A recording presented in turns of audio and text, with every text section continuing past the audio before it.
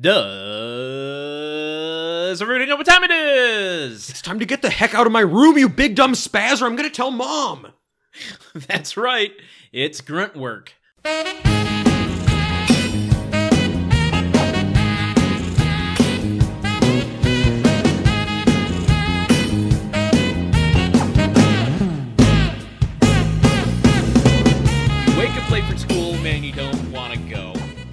You ask your mom, but she still says no. You gotta fight for your right to grunt. But here on Grunt Work, you can grunt to your heart's delight, your favorite podcast about the TV show Home Improvement. I am Landon, Silence is Golden Solano, joined always by my co-host Truman. John is his name, Caps. John is his name. Yeah, I wanted to throw this out there to see if you could guess what this is a reference to. If it's a reference to 90s hip hop, like many of these things start with, I'm probably not going to do great with it. John is his name. I don't know. I also don't know how it plays into this episode, short of Iron John or something like that. Was it Jon is his name? It is, yes, that is correct. So am I, all right, did I win? Well, I mean, that's how you say it, as opposed to like Jon. Okay, so still not. It is actually the translation to the slogan or motto of Puerto Rico. Oh, John is his name. I cannot, and I'm not going to attempt the pronunciation in Latin. Yeah, okay, probably for the best. Okay, wow, really digging deep on that nickname, but you know what, I appreciate it. Puerto Rico strong, or whatever the hashtag is for them. Yes. I think it's called a donate button. Yes, which we didn't really. I mean, I haven't got one on me right now. No, I don't either. Hey, guys, yes. We watched an episode of Home Improvement. Actually, first off, Landon, how are you today? I'm doing good. I'm glad you're putting my well-being over the show that we watch week to week. How are you? I am doing well. Yeah. I am doing well. You sent me a little text this week. I did send you a little text this week that I feel like we needed to discuss. Yes, for listeners, a little context. I'm off of Netflix. I'm doing a Netflix purge. Not the purge on Netflix. No, mind you. Yes, I am. So I don't have access to a lot of fantastic shows at the moment. One of them being BoJack Horseman, which apparently there is a big reference to Home Improvement. There is a big reference, and folks, if you're tearing your earbuds out in protest, you can't hear me telling you. Don't worry, this is not a spoiler. Unless you don't want to know anything at all about the series. But basically, there is a flashback early on. Well, not early on. There is a flashback in one of the episodes, which is set in 1993, and one of the characters, Mr. Peanut Butter, is at a Halloween party with his then-wife, who reveals to him that after he left her alone with Ben Stein and Tim Allen for 10 minutes, she's now basically become a free market Republican. But she and Mr. Peanut Butter, her husband, are also kind of, already they've been sort of sniping at each other all night, and she's, having been left alone by him at this party, has made her really angry. So after all this talk about Tim Allen and all these other things, she finally, he's trying to encourage her to go and have more fun at the party, and she just basically yells really loud, "I don't want to be here and I don't like you!" or something like that. And everyone goes silent, everyone looks at them, and Mr. Peanut Butter just goes, And then, because it's a Halloween party they're at, a jack-o'-lantern face comes onto the screen, the backdrop turns into candy corn, and the jack-o'-lantern face smashes into the candy corn, and it falls over. My God. And we go into the next scene with, like, Princess Carolyn or some shit. And I saw this at, like, 1 a.m., and I thought I was hallucinating, and then I had to rewind it and watch it 4 times, and then I had to text you in the middle of the night. So that is wild. I've never seen... Like, because it's not, like, I was thinking, like, okay, some Tim Allen jokes, some shots of Tim Allen, but right. And Tim Allen was big back then because of the show, whatever. But that they did a transition joke on BoJack Horseman. It's a full-blown scene button. It truly was. Oh, it was more than a button. It was a full suit. It was a zipper, if you will. But yeah, so little Easter egg for all you BoJacktivists out there. That's crazy. Now that kind of makes me want to go watch it again. That is literally the only reason you should watch BoJack Horseman, because it's not an incredible, amazing, insightful, beautiful show other than that. But... Well, that's how you got me watching Black Mirror as well. Oh yes, well exactly, and then that cycled you around into this.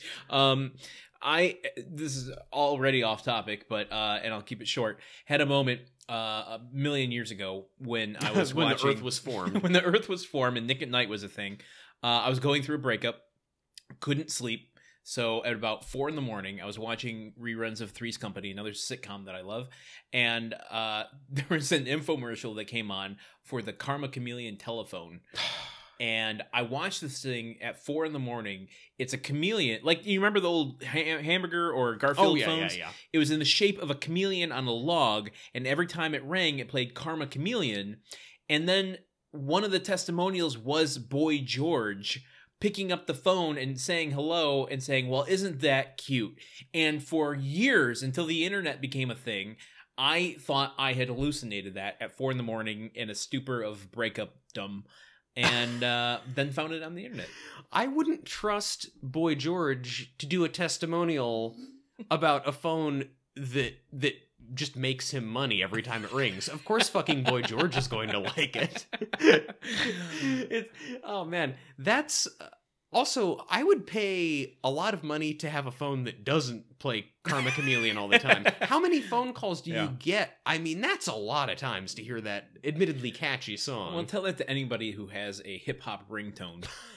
Or any ringtone. It doesn't have to be hip-hop. I love hip-hop. But any song, there's no song in the world that you want to hear enough that you want it as your ringer. Yeah, I think, and also it's just to hear it suddenly coming out of your pocket and your pants vibrating as it happens, I think it's kind of a lot. Yes. Yeah. But we watched an episode of Home Improvement this week. Indeed we did. We're keeping up our track record. Do you have a synopsis for us? I do have a synopsis, guys. May we have it? No. We're just going to sit here. We're just going to sit here and look at each other like a therapy session in Good Will Hunting before he opens up to Robin Williams. When Brad and Randy's constant fighting gets to be too much, Tim wants to give the older boy his own room and move Mark in with Randy. Jill wants to discuss the matter with the boys, but before she can, Tim acts unilaterally and tells Mark to move in with Randy. Jill is angry at Tim for going against her wishes, while Tim accuses her, and, all women, of being indecisive. Out back, Wilson reminds Tim that the boys' dispute can only be solved by getting at the root of the problem, while Jill has a heart-to-heart with Randy that convinces him that bunking with Mark won't be all that bad. Now, did they use the term unilateral? They used another term. They used a term, I believe it was both lateral? At least Double lateral. Yeah. Which was what Jill wanted the process to be. So, how did you feel about this episode? I felt better about this one than the last couple. Me I felt too. that I laughed a bunch. I thought this episode was markedly funnier than the other ones. I think that Tim was a better dad in this episode. I saw him doing some legit dad stuff.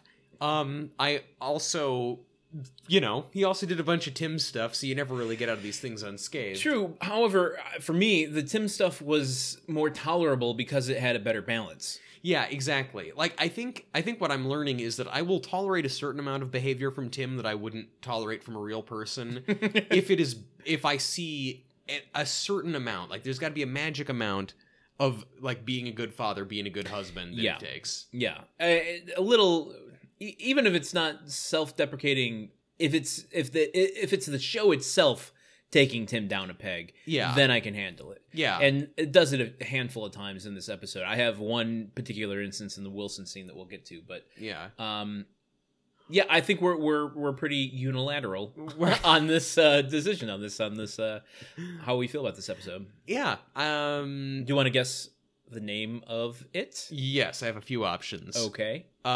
Brotherly Shove. Okay, I like that. The Room.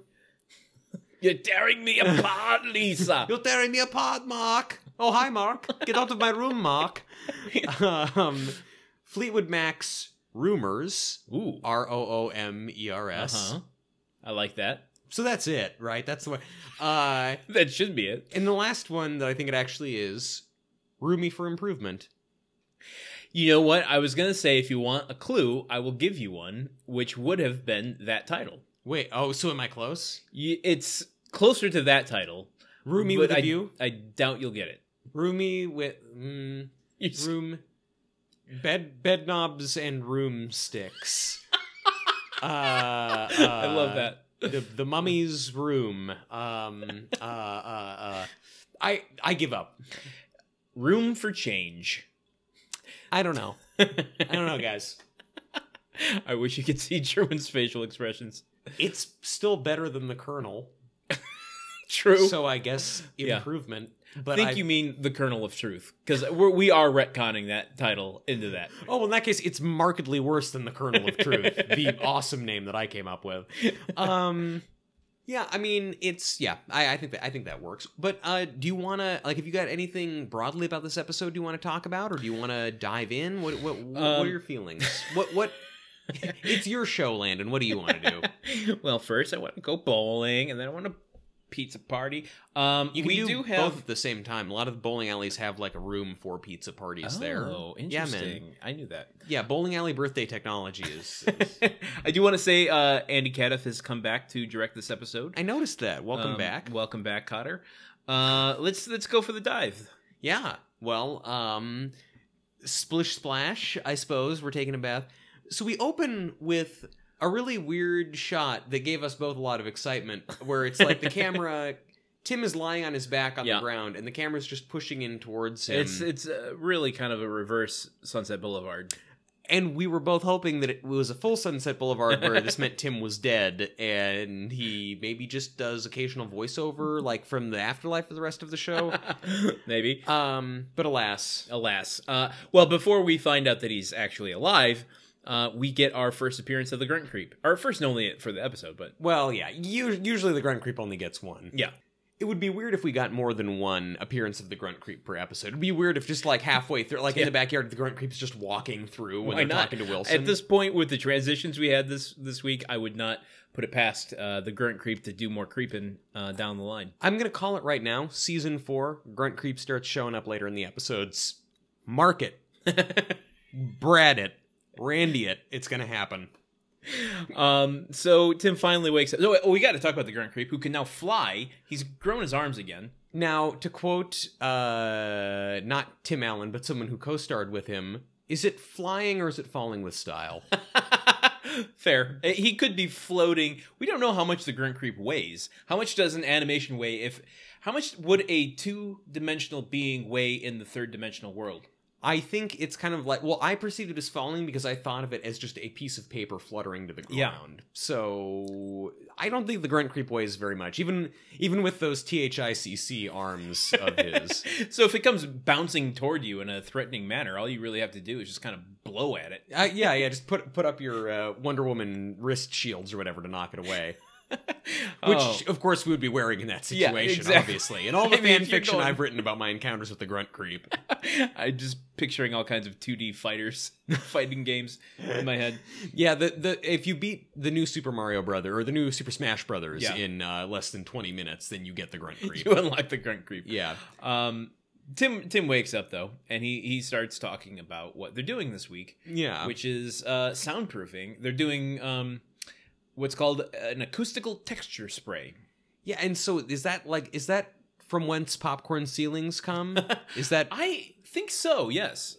So there's a reason that your ceiling looks like that. They spray that up there. It's for acoustics. Oh, it totally is. It's not just people like the look. No. Plus, I think also masks how dirty. We're both staring at the ceiling, looking and turning back to our mics to speak. It also masks how dirty the ceiling gets, because you can't tell if that's dirt or shadow. You know what? That is a modern marvel. That is an architectural gem. Well, so I need a car made out of a popcorn ceiling. Well, then no one would ever be able to hear it coming. You could be. That's actually the B-2 stealth bomber is made out of popcorn ceilings as well. That's what makes it so stealthy. It's like the lowest budget James Bond movie. Yeah, it's well, then seeing how the acoustical sausage gets made was actually very valuable to me, because I've always kind of wondered how they get that stuff up there. Yes. But so they walk through how you mix the solution, the acoustical damping solution. There's a big bag of mixture that you just pour into a thing, and then you add the right amount of water to it. And Tim makes a joke here. We haven't done this much this season. I'm going to throw out a theory. Oh, throw out a theory, dude. Yeah, we kind of left those behind. This really struck me as something. I mean, I'm still tracking I think Tim might be a stuntman. That has yet to rear its head in a significant way, but it hasn't been disproven. But here's what I'm going to say. Tim walks over to the counter where Al has the mixture with him, and they've got the vat that they're pouring the mixture into with the water and everything. And Tim makes a joke saying, all you got to do is pour in a little mixture and, equal parts water. Mm-hmm. Or if you want a nice silky smooth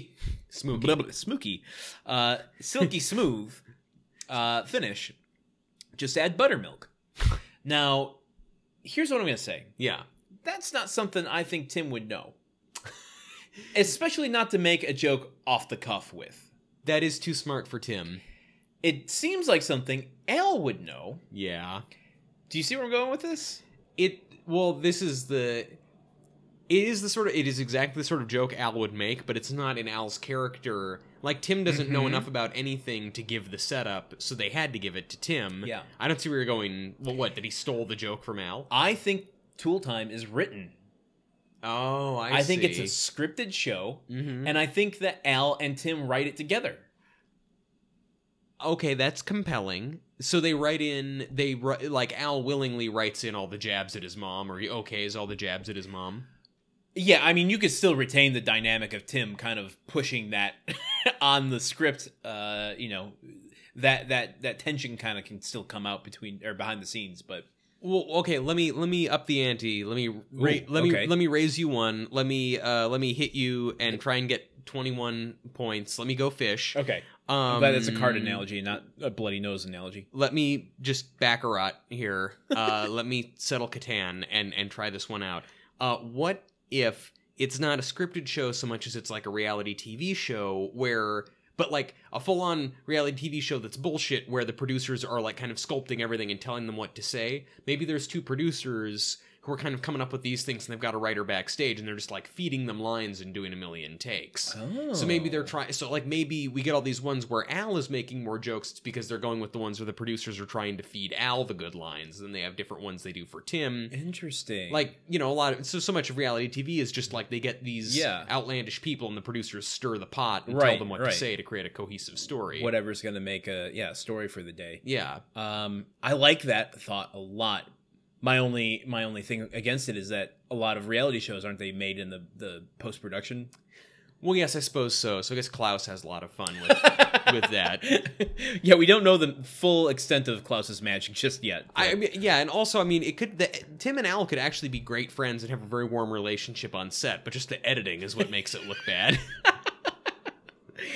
So they keep going on with this little rigamadoo that they're doing. Yeah, when they're doing the rigamadoo, at one point he Tim is talking about how they're going to pour the mixture into the hopper, and then he says to Al, "Give me a hand, Dennis."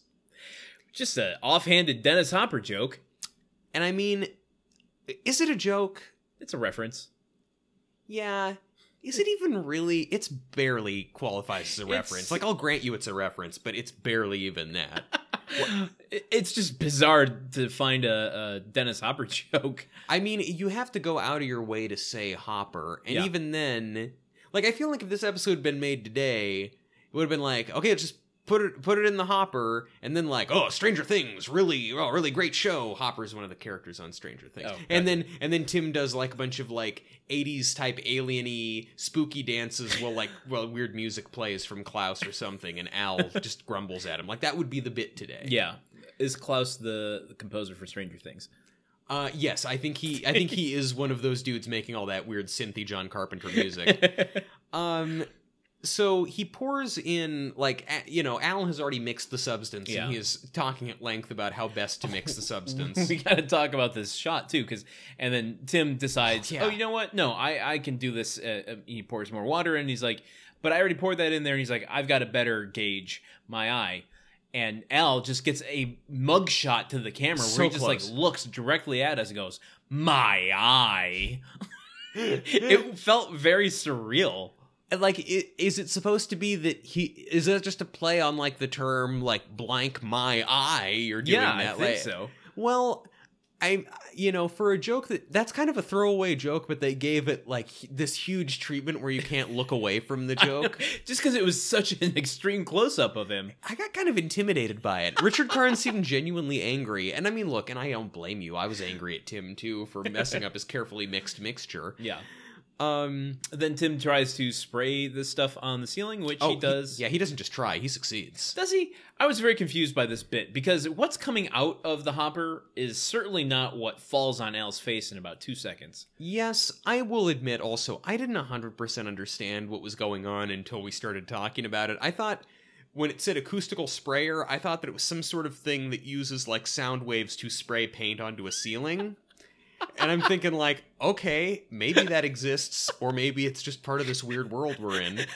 And that's fair. This is Home Improvement we're talking about. And so I didn't realize they were making a popcorn ceiling. It's just like the first stages of Ulysses Claw.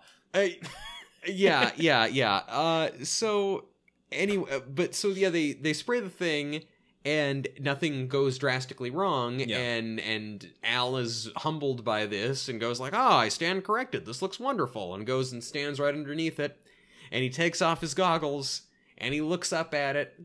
And sure enough, you're skipping something very important, which is the awkward second and a half where Richard Karn and Tim Allen are waiting for the prop to go into action. They were staring at the ceiling almost like we were a second ago. Seriously, except they knew something was going to happen. Yeah, that's true. And then literal cottage cheese, not college cheese, which is probably shredded American cheese or whatever you can get in the cafeteria, but cottage cheese drops all over Al's face, and it's supposed to be the acoustical popcorn goop. It's a good joke, guys. And then Tim goes, who let those pigeons in here? So as though to say, like, oh yeah, Bird just took a shit. Like, it gets in Al's mouth. So it's like the joke is, ha ha ha, Bird took a shit in Al's mouth. Yeah. And then we get an aggressive bird flying at the screen transition. No.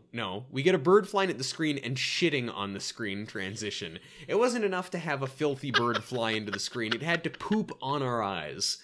And in our mouths. Oh, God. I mean, This cold open was rough going. The episode, I think, gets better, but this one had me grabbing the edges of the couch like, oh boy, oh man, are we getting into it again? And alas, we were not. We go into the theme song, and I have a note for this, but I don't feel like we need to spend much time on it. Wonder if Mark drew all the backgrounds that are made of crayon. Don't know. Sounds like a Mark move. Sure. Yeah. We go from the theme song into the boys' room, where Brad is on the phone with Ashley. You remember Ashley? Not Jenny. Oh, wait. Is Ashley... Ashley's the new Jenny. The new Jenny, the one with the beret, and... Jenny had a beret. Jenny had a beret. Oh, but then so did Ashley. Yeah, and then that was why why like Brad has a type. So I hadn't even realized that was I had not remembered that he had this new bae in the picture, but he's trying to convince this bae that there is not another bae who he is also working. Melissa. Apparently, he at lunch let her taste his Jell-O, and he's really trying to prove that this is not a euphemism or anything more than it is. Yeah, he says that it's not like he shared a piece of gum with her or something like that. Which is kind of gross. That's legit nasty. That is truly terrible. My girlfriend and I have been dating for over a year, and we could date for 1,000 years, and I would never share a piece of gum with her. That is truly hideous. I don't think... I don't think that Brad is being 100% honest on the phone. I think that he does have another bae on the line. I think it's a lot like Tim, to be perfectly honest, in that I don't think he has another bae, as you say. That's a little... as the kids these days it's a little too young for my words. Oh. But I don't think he has another betrothed. Yeah, that's more my speed. There was a time, Landon, when you gave me shit for saying the vapors on this show. Then I try and I go out and I learn what the Generation Z is saying, and now, that's too much for you. I'm gonna get on my bicycle with a comically large front wheel and put on my little cap and ride away from this podcast forever. I love it. I don't think he has another girlfriend. I think that Melissa probably has a crush on him and he likes the attention, so he's playing into it, but I don't think he would actually go through with it. You know, I can't say I have as much faith in Brad. Like, I don't think Tim would go through with cheating on his wife were he in that situation, but I think Brad hasn't learned that lesson yet. Oh, that's fair, yeah. And I also think that Brad, like Tim, maybe even if there isn't something else going on with this other girl, he might just be lying because that's just kind of his natural state. Like, he's just evasive about everything and lying about everything and has no real principles and can't be nailed down. Maybe there's no Melissa at all. Oh, see, there you go. Yeah, he's starting rumors about himself. Oh, yeah. Oh, that would be Fleetwood Mac's Rumors. Name of the episode. Thank you. You're welcome. So, anyway, Randy comes in. Yeah. He hears all of this work that he's trying to do to convince this girl that he is a one-woman man. And While then, Randy's just trying to get his homework. yeah, and then Randy starts going up to the... Well, like, first Brad is harassing Randy to get out of here. God. Turd. It sounded more like an old man say that. Get off my lawn, you turd. He's the oldest. God. He's the oldest boy, so that's his voice. He's you the old- do the like surfer version of Brad. I do the 90-year-old version of Brad. God dang it, Randy, get out of my room.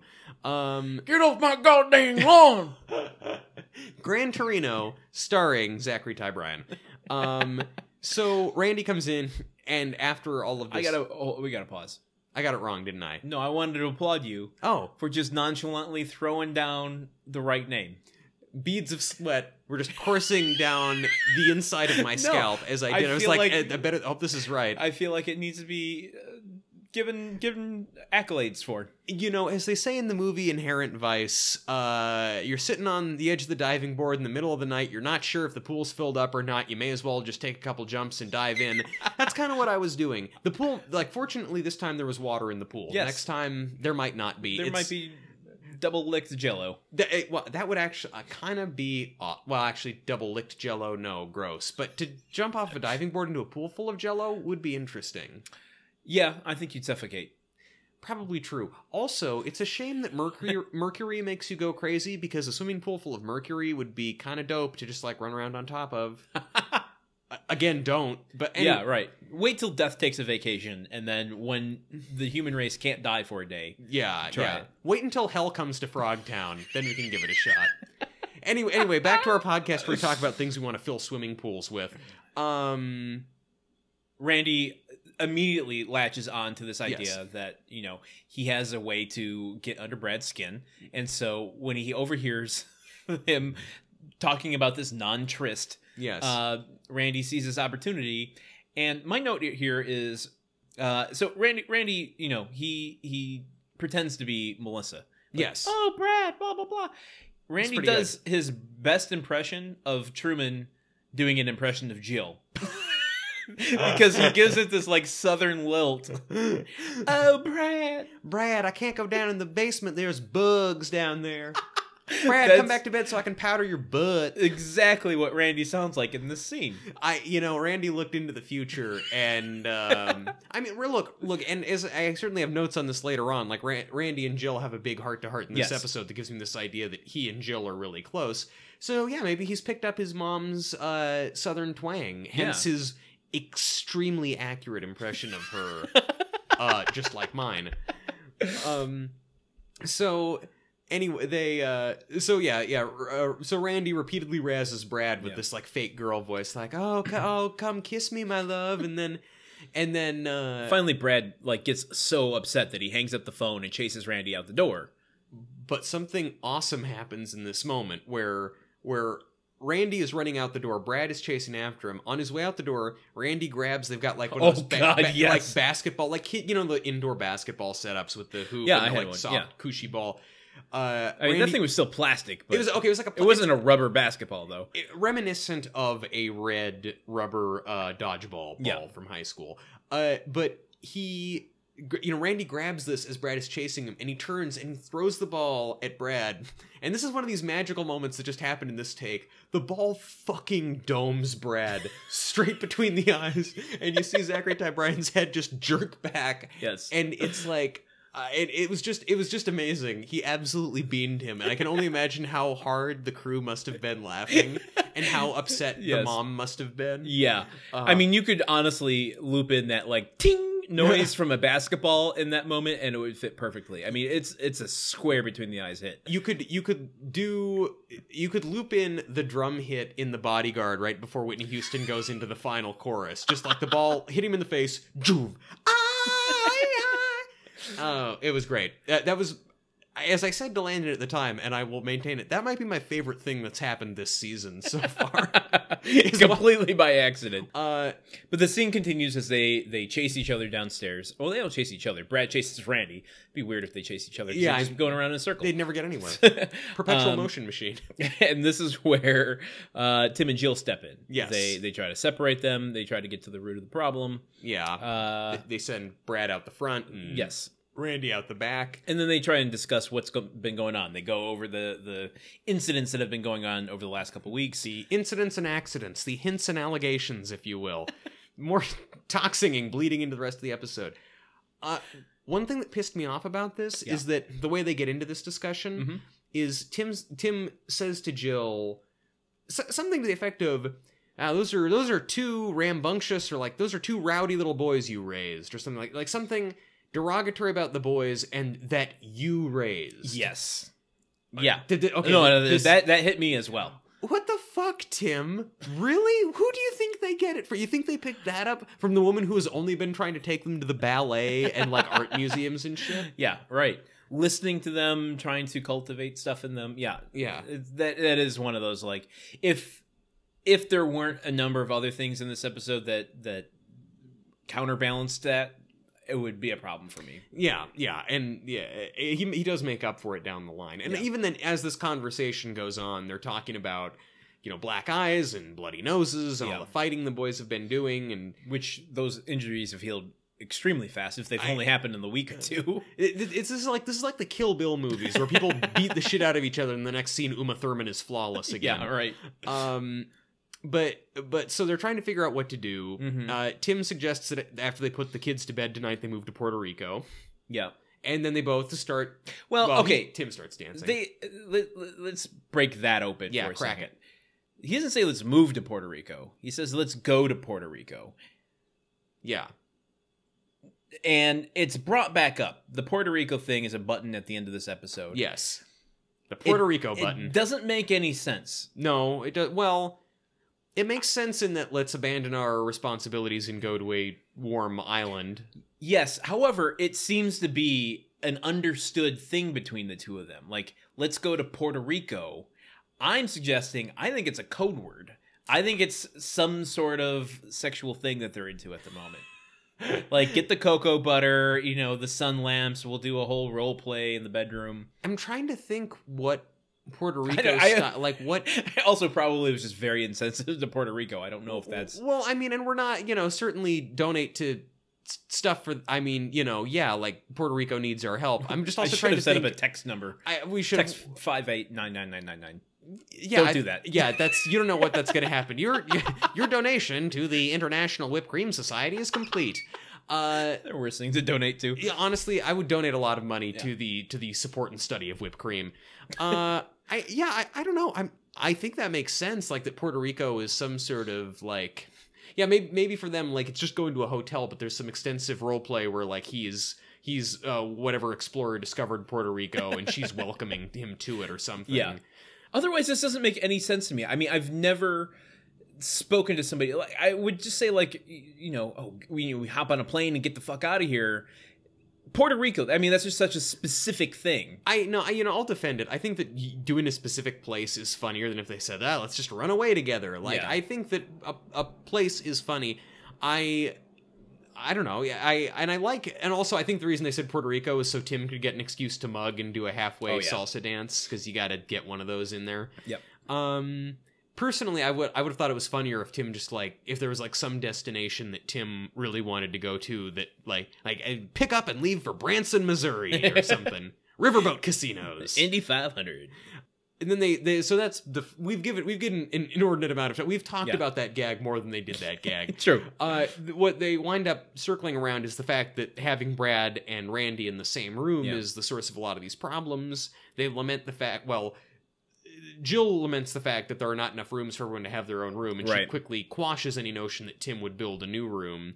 So then Tim suggests that they give Brad his room. As I said in the synopsis, Brad gets a room, Mark moves in with Randy. Yeah, in this scene, the takeaway is that they both have their methodologies of how they want to approach this. Jill wants to talk it out as a family, figure out a solution that's fair for everybody. Tim is like, we are the adults, we make the decisions, and comes one of the funniest lines of the episode where he goes, if we can't do that, then we're just the tallest people living here.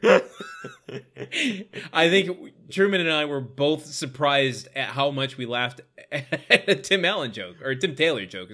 If you're, it's like you're walking through the desert and then you stumble into an oasis full of beautiful women, and it's actually not a hallucination. Oasis, it's yeah. actually a full-on oasis.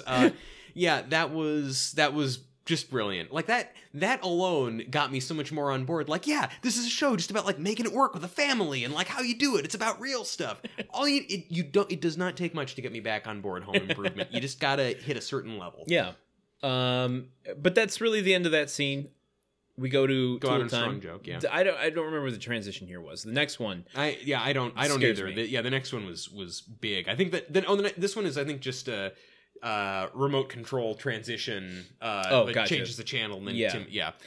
We go back to the set of Tool Time, Yeah. where they are continuing their week of soundproofing and insulating, something that I am very interested in. Yeah, I know, I man. actually had one of those moments, just like you had recently, where I'm like, no, I don't want to watch your shenanigans. Tell me how to insulate my walls, because they are paper thin. Yeah, I mean, I almost never want to watch your shenanigans, but now especially I don't. Yeah, this was cool and useful because they're talking about how to drill a hole in your drywall and spray it full of sound insulating foam. Yeah. And If I could drill holes in my apartment walls, I would do the hell out of that. you know, man, you've been in here long enough. I think you shouldn't be scared to drill a hole in a wall. Like, just spackle it, man. If I've learned anything from my spackling experiences in the past, it's actually kind of satisfying to spackle. Okay. Well, Hey, maybe- man, let's just drill some holes right now just so we can spackle them later. Tim is talking about how when you're doing this, first you got to find a stud Yeah. in the drywall. Yep. Folks, do you want to guess what the use of the word stud, like how that goes? Which of the two men on screen reacts to it and what his reaction is? Is it Tim Allen doing a little dance, Is it him, preening and flexing? thinking his that muscles? it's talking about him? Yeah, you know, Landon, I feel like you've watched a couple episodes of this before. So he just does that for so long, and it only upsets me. A, I'm shocked that they haven't done that joke already. B, It's true, yes. half of me or more is certain that they have done that joke before and are just gonna and just every time they mention studs. Oh yeah, they might have done it when they were talking about how to find a stud with a electric razor. Yeah, they did. This is two. Okay, the stud count for this series is 2 right now. And it's you and me, buddy. Hey, Hey, doing a now little we're dance. flexing, and yeah, Puerto Rico, hey, all the jokes. No, Consent. Puerto Rico, hey. So they drill a hole, they stick the soundproofing hose in there, and start squirting the soundproofing goo into the wall. Sorry if this is turning everybody on at home, but I'm looking at this and I'm thinking like, this is gonna be dope. The wall is going to fill all the way with the stuff, and then it's gonna explode out and spray on everything. That's gonna be a great sight gag. We don't get that, but we No. actually get something else that I thought was really brilliant. Heidi. Well, yes, Heidi does come out. We haven't seen her in a while. Yes, we say Um, Heidi, hi. Heidi ho. Cap Calloway. Don't say that about her, okay? Okay.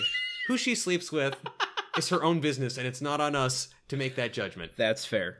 I rescind my Heidi ho. Good. She When brings, you go Heidi low, I go Heidi high. Go on. she brings out a room, a soundproof room that Tim has constructed. Mhm. And Tim is explaining, like, we built this in advance. It's soundproof, totally. And we get a subtitle gag, which we haven't. It's had been a one- while since we've had one. And we only had 1 or 2 of them before. Yeah. Honestly, the subtitle gags tend to be funnier than Yeah. a lot of the other shit they do on Tool Time. True. Just putting it out there, hot takes. So the subtitle says, "What Al doesn't know is that this something. I didn't read it." This box is not actually soundproofed. Essentially.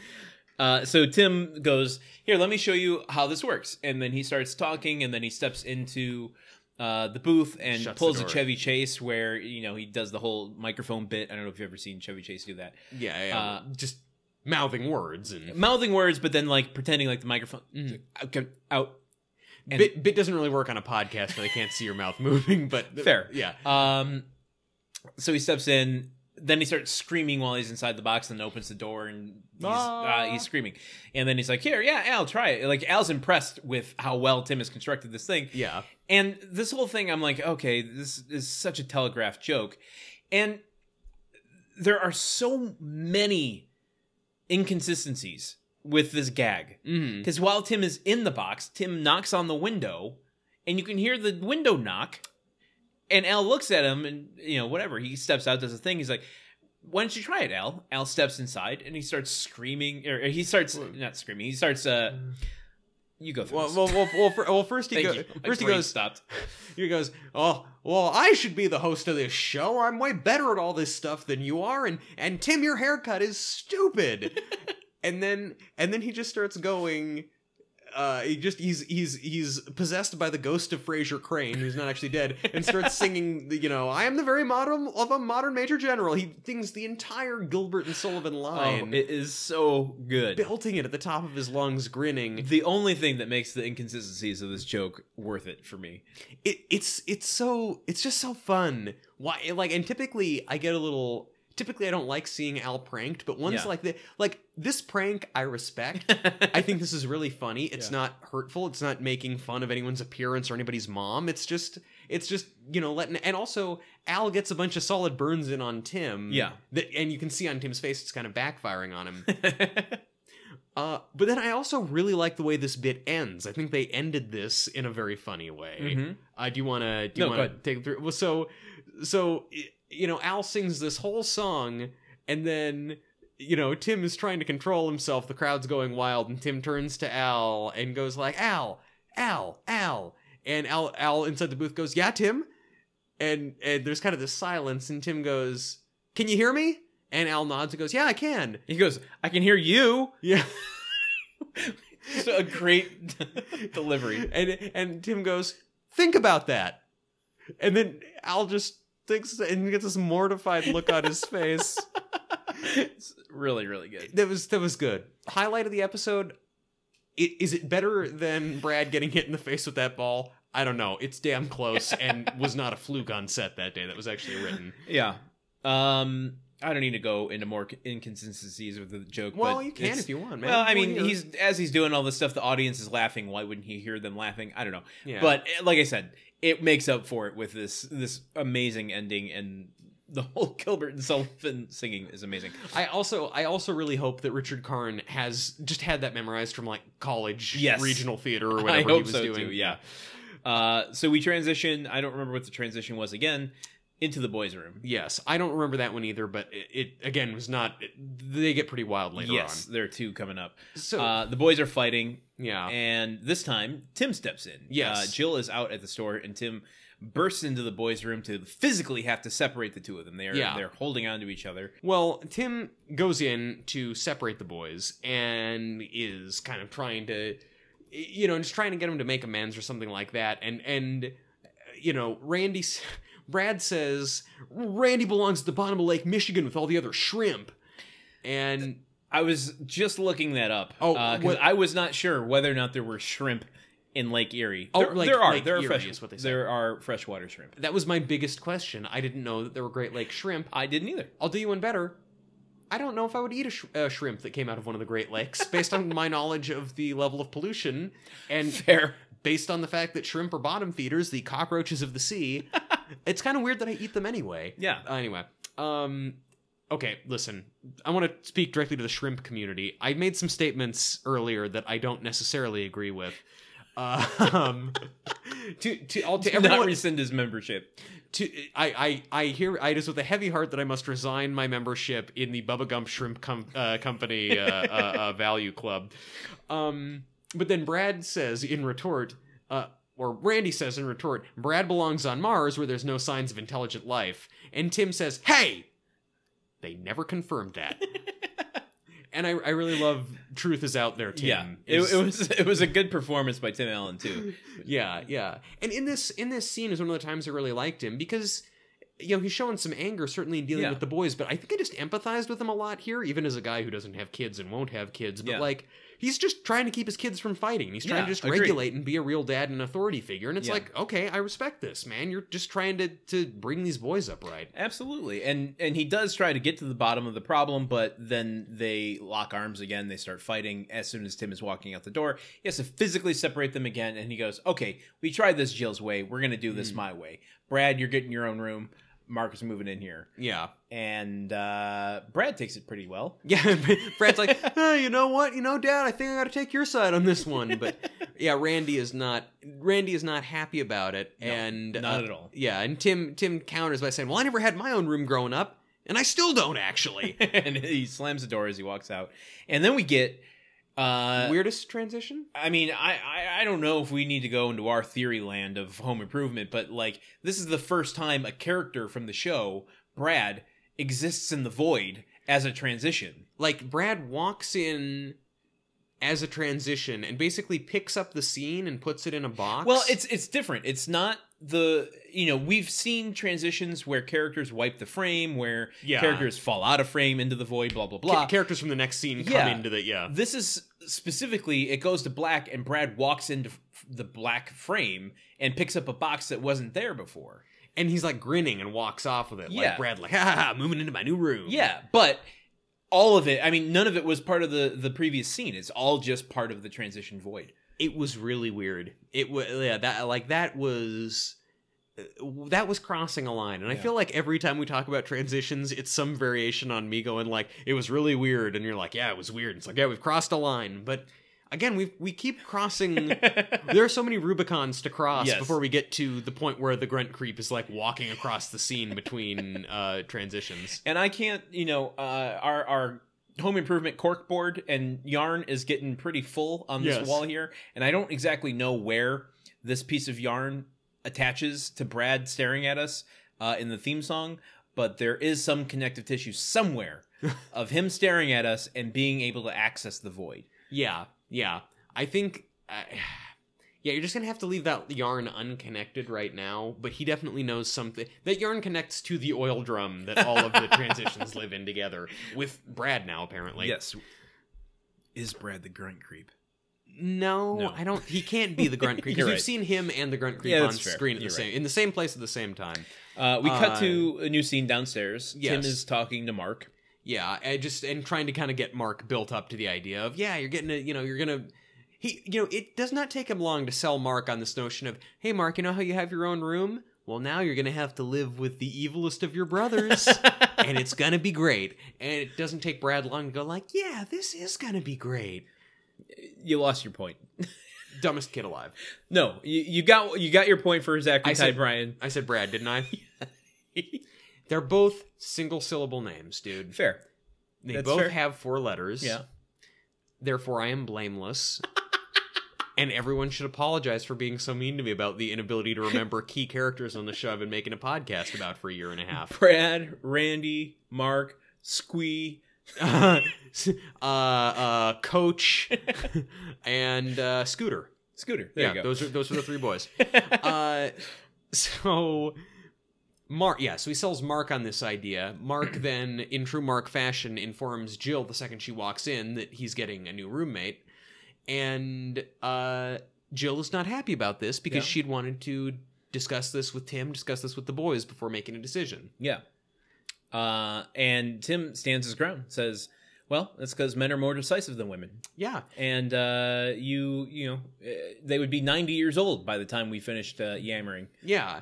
And Jill is legitimately pissed off and says, oh, tell jokes, why don't you? And then Tim goes right ahead and is like, okay, a rhino and a zebra walk into a bar. And it's like, okay, dog. Yeah. No. Slow your roll. Don't. Let me hold on. I gotta get some satisfaction out of this. Yeah. Whoa. Beep the joke train back up, Tim. Did that feel good? Did you get something out of it? I feel like I could have delivered it with a little more conviction. Yeah, we can do another one. I think everyone at home, if we just are really quiet for a second, everyone at home won't notice. It's too much pressure now. I It's have too much. performing anxiety. Whoa. Back the joke train up, John Lovitz. Because he was big then. Yes. So anyway, Tim accuses Jill and all women of being yammerers, basically. They'll Yeah. just sit around and yammer about things forever without making a decision, whereas men are decisive. And Jill says, well, you're a yak ass, and then walks out the door, which means, I guess, Tim is the ass of a yak.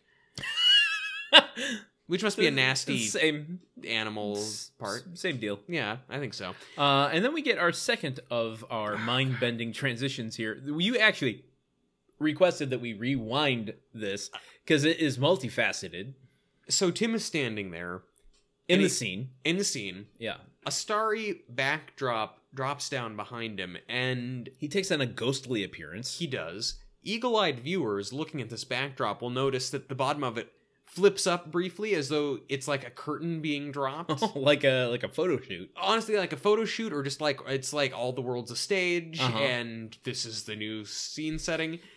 Tim gets a ghostly hue around him. Yeah. Why? He was dead at the beginning of the episode. He sees He's been dead all along. He's like one of the characters in that famous movie with the spoiler in it that is like almost 20 years old now. He's like Bruce Willis.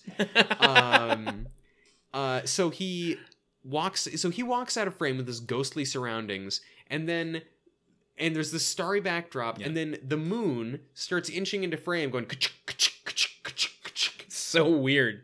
And then we pull back from the moon, and then very awkwardly tilt down and crossfade to the backyard in a way that is not at all convincing to make us think that we're looking from the sky down to the... No. And then we get Wilson looking up at the sky yet again. It's his favorite activity. I would say of all of the activities, it's his favorite, as I originally stated. Just once, that was good though, I got the point very clearly. Just once, I'd like to see him out there with the telescope, and Tim's like, oh, looking at the stars, and he's like, no, neighbor, the, folks across the way left their bedroom windows open, and it's definitely sex night, or something like that. Like, just once I want him to be doing something creepy out back. Well, I mean, he probably is, and that's why he's covering it up with such mundane activities. He's smart enough to always Yeah. have an answer for it. He is taking time lapse of the moon, of the blue moon Yes. specifically. And Tim says, shouldn't you have your pants down to do that? Oh, he says he's shooting the moon. Oh, he's shooting the Yeah, moon. which yes. made me wonder, like, oh, is that where mooning came from? Like, shooting the moon? Is that the original statement phrase? I don't know. I just thought that like, or is it just so tenuous that he's like moon, but I think it's just butts. I think that's Okay. all. I don't think it has anything to do with Fair. like, yeah. I think that Tim basically heard the word moon, and the quickest connection to butts he could draw was through that, so he went there. Tim is the Dan McCoy of Home Improvement. He is always trying to tie things back to butts.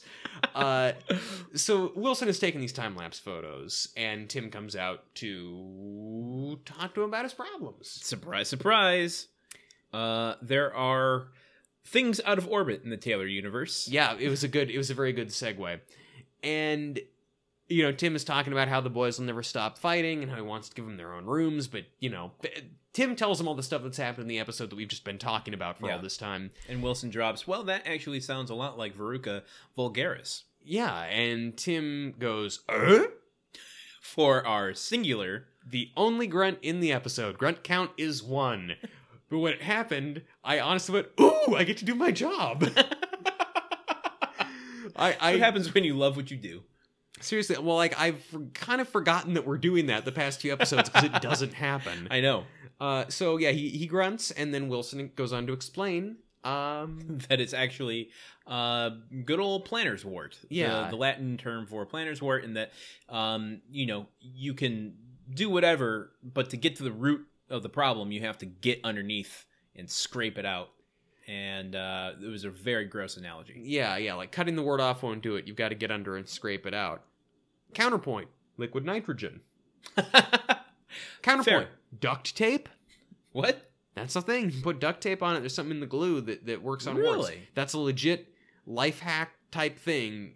Duct tape will do it. Wow, I Yeah. did not know that. I did it once. I've only had one wart in my life. I haven't had one in 15, 20 years. It's been about that long for Yeah. me. Maybe a little bit longer. So if you're listening at home, ladies, 2 wart-free guys here on Grunt Work. No big deal. Go on, please. This is really gross. I probably shouldn't admit this, but I dug it out with a pocket knife. That is hardcore.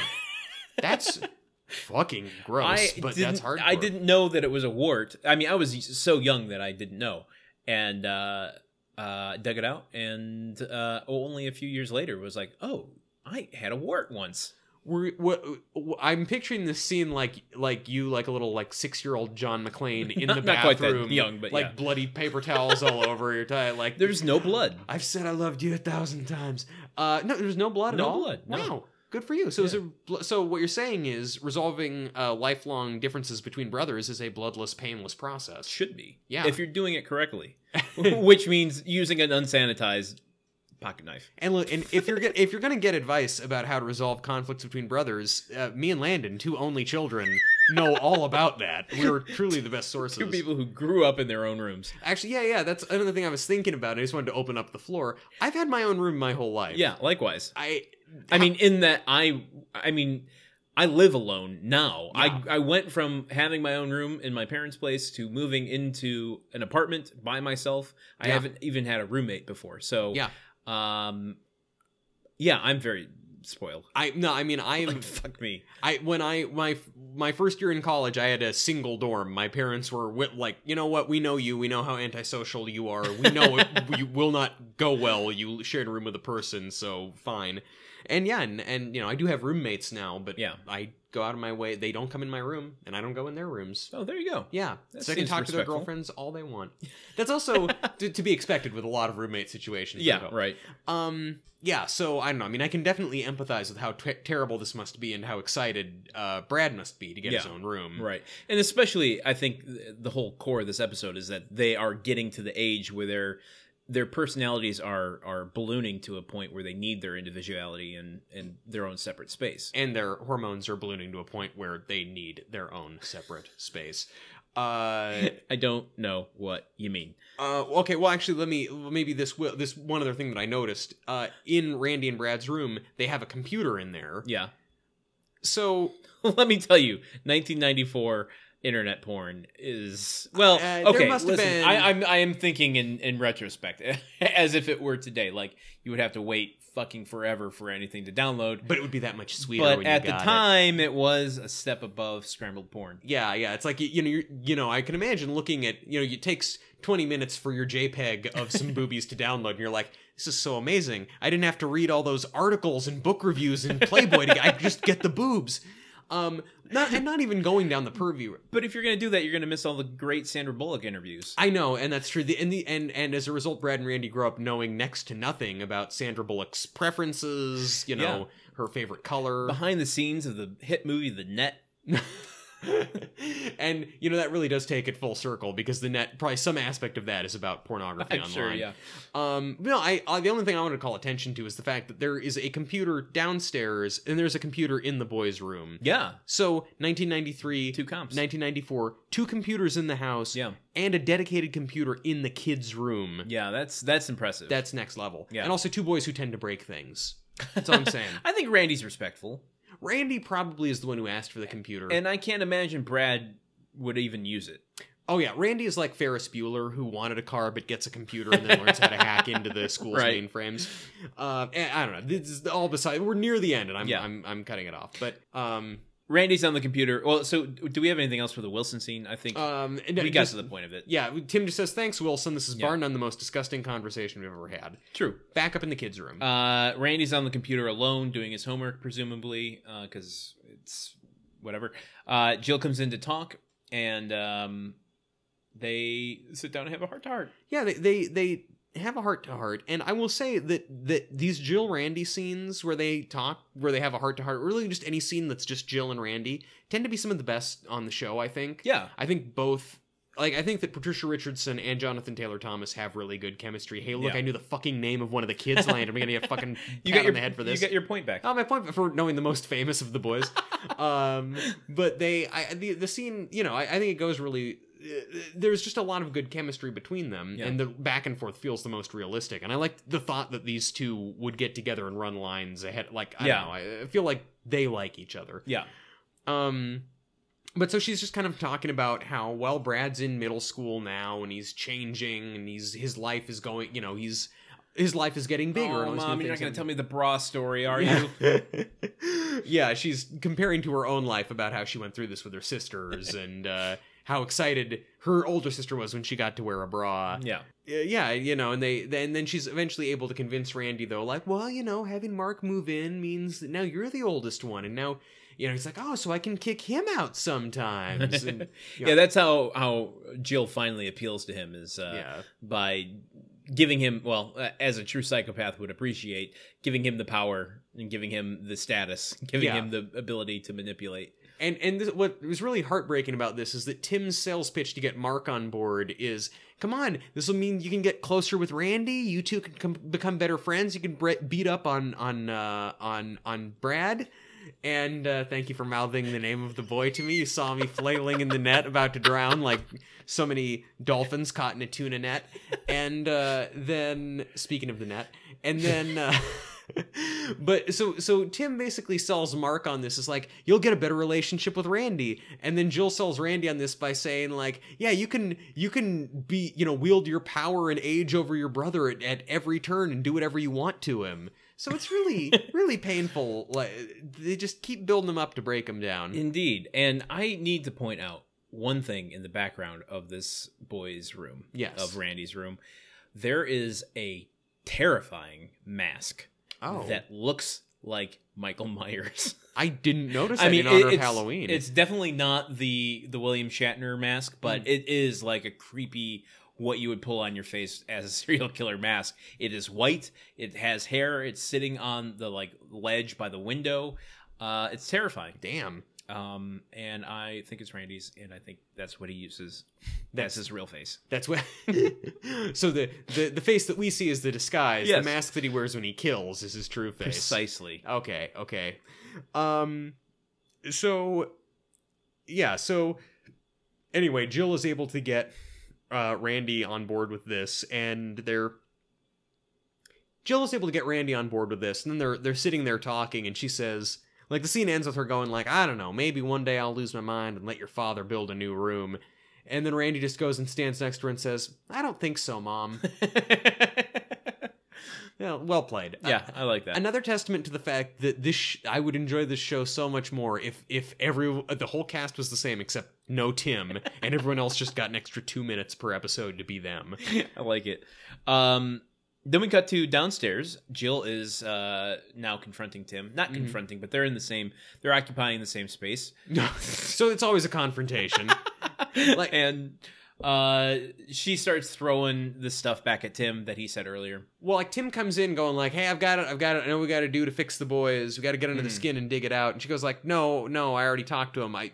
The problem isn't them needing new rooms. The problem is that the boys are growing apart because of age. Yeah, and I thought that this was a really, really great example of Jill's psychoanalysis. Yes. I mean, it's more than just mediating. Mediating? It was mediating. Mediating. Yeah. The problem between, the kids. It was talking to them and getting what was the issue. Yeah. And then addressing it. Yeah. Yeah, it was hearing the blues calling and identifying it as tossed salads and scrambled eggs. Classic psychology stuff.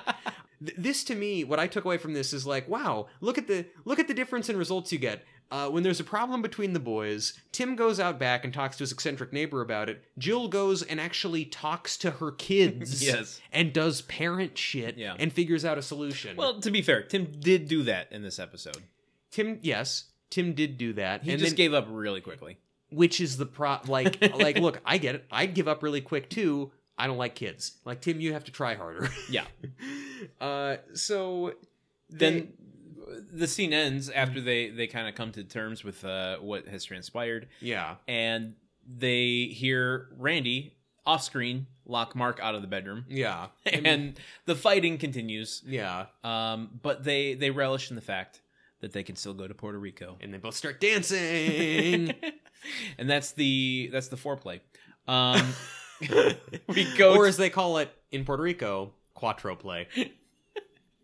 We get our stinger, which is in the boys' room. Brad comes to talk to Randy, and there's a lot of interesting subtext to this. Like, I felt the like significance of Brad entering a room that's no longer his to talk to Randy and saying, "Can I come in?" Yeah. this was deftly written and acted. Yeah. I would say. Like, you get this weird sense, but like, neither boy comes out and says like, "Hey, we're always gonna be friends." It's always just like, you know, You're like just feeling the person out. he's like, you know, Brad starts off talking about like, "Oh man, having a new room isn't all it's cracked up to be. I've got new responsibilities now. I've got to do laundry, whatever." And I don't know. They just kind of talk openly about it and have this is the first time they're not fighting in the episode, really. And it's, I thought it was good from, I haven't seen, this is I think the best work I've seen from Zachary Ty Bryan, the way he's just kind of like being kind of, you know, open and kind of nonchalant with Randy in this scene. He's not fronting. And then throws out a half-assed Spider-Man line saying that, well, Mom says that with new privilege comes more responsibility. With great bedroom comes great responsibility. And one of the things is he has to start doing his laundry now, but he says, you know, he reasons like, yeah, but I'm only gonna have to do it once a month if I turn my shirts inside out and wear my underwear 3 times.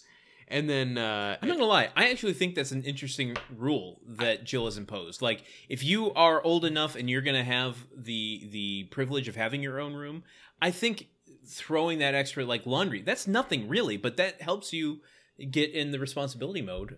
Yeah, I honestly really like that, because something I was kind of wrestling with in this episode is like, how does that make sense? Brad and Randy are fighting all the time, so the reward is like so you reward Brad and fuck over Randy. Right. Well, really you fuck over Mark. But but I thought that was a good piece of balance on Jill's part. Like, okay, you get this nice thing, pull your weight more, you little Dukas. You little Dukas. But then, so hearing Brad's plan to, you know, basically do laundry once a month, Randy says, "Do me a favor, Brad, when it gets to the end of the month, stay in your own room." Oh, I like that. Yeah, it was good. Yeah. Then we get outtakes of Jill and Randy's story time. A little heart to heart. And that was about it. Yeah. So altogether, better episode than the last few. Yeah. Not a great episode, but a better episode. It's an uptick. It's an improvement. A home improvement. Hey, that's the name of the show. I don't know. I feel like we can leave this one with our heads held high. I think so too. Do you have anything else you want to talk about that we didn't cover? You know, I've got a lot of opinions about season 6 of Cheers, but I don't need to bring them up right now. Okay, great. Long and short of it is that Rebecca, not as good as Diane. But that's all I'm going to say. I think she has forged her own path, but we'll save that for another episode. You know what? This is still her first season on the show for me. We'll see how it gets later on. Do you have anything you want to promote? Vote in November. Oh, okay. That's good. Yeah, that's about all. That's a good promotion. Yeah, mine is going to be self promoting. So yeah, I will throw my support behind you asking people to vote. Yeah, well, promote your own thing. Why don't you? Well, just as I said last week, I'm going to be on the Fan Theory World all of the month of October. Yeah. So if you want to hear silly little fan theories about the Halloween franchise, Friday the 13th, or Nightmare on Elm Street, and a few other surprises, tune in, Fan Theory World. You can find them on Twitter, Facebook, or their website, which is fantheoryworld.com. Yeah. I feel bad that I didn't remember you were doing that so I could promote that. I feel like it was like a loaded question. Like, are you sure you don't have anything to promote, Truman? Anything that one of your friends and collaborators is doing? Rising tide lifting all boats, Truman? Anything you want to put out there? Oh, well, we really appreciate you guys listening. If you really want to help the show find more listeners, you can leave us a rating or review at iTunes or wherever you listen to your podcasts. Plus, with each rating, we'll leave some clean underwear outside your room at the end of the month. Yep. Wherever you are. But it's one size fits all underwear, mind you, but it will be clean. What style? Oh, it's definitely boxers. Okay. It's definitely, but not good ones. We're not talking MeUndies here. We're talking like I went to Kmart and bought in bulk. Okay. Me-underwears, as they say in the room. You can find information about today's episode on our website, which is www.gruntworkpodcast.com. While you're there, you can sign up for our weekly newsletter to be notified whenever a new episode is released, as well as receive the trivia, the grunt count, and updates on Truman and my various projects. Lastly, you can join in the conversation by hitting us up on Twitter or Facebook, which you can find us at GruntWorkPod. And with that, I've been Truman Caps. I've been Landon Solano. And once you grunt, you can't stop.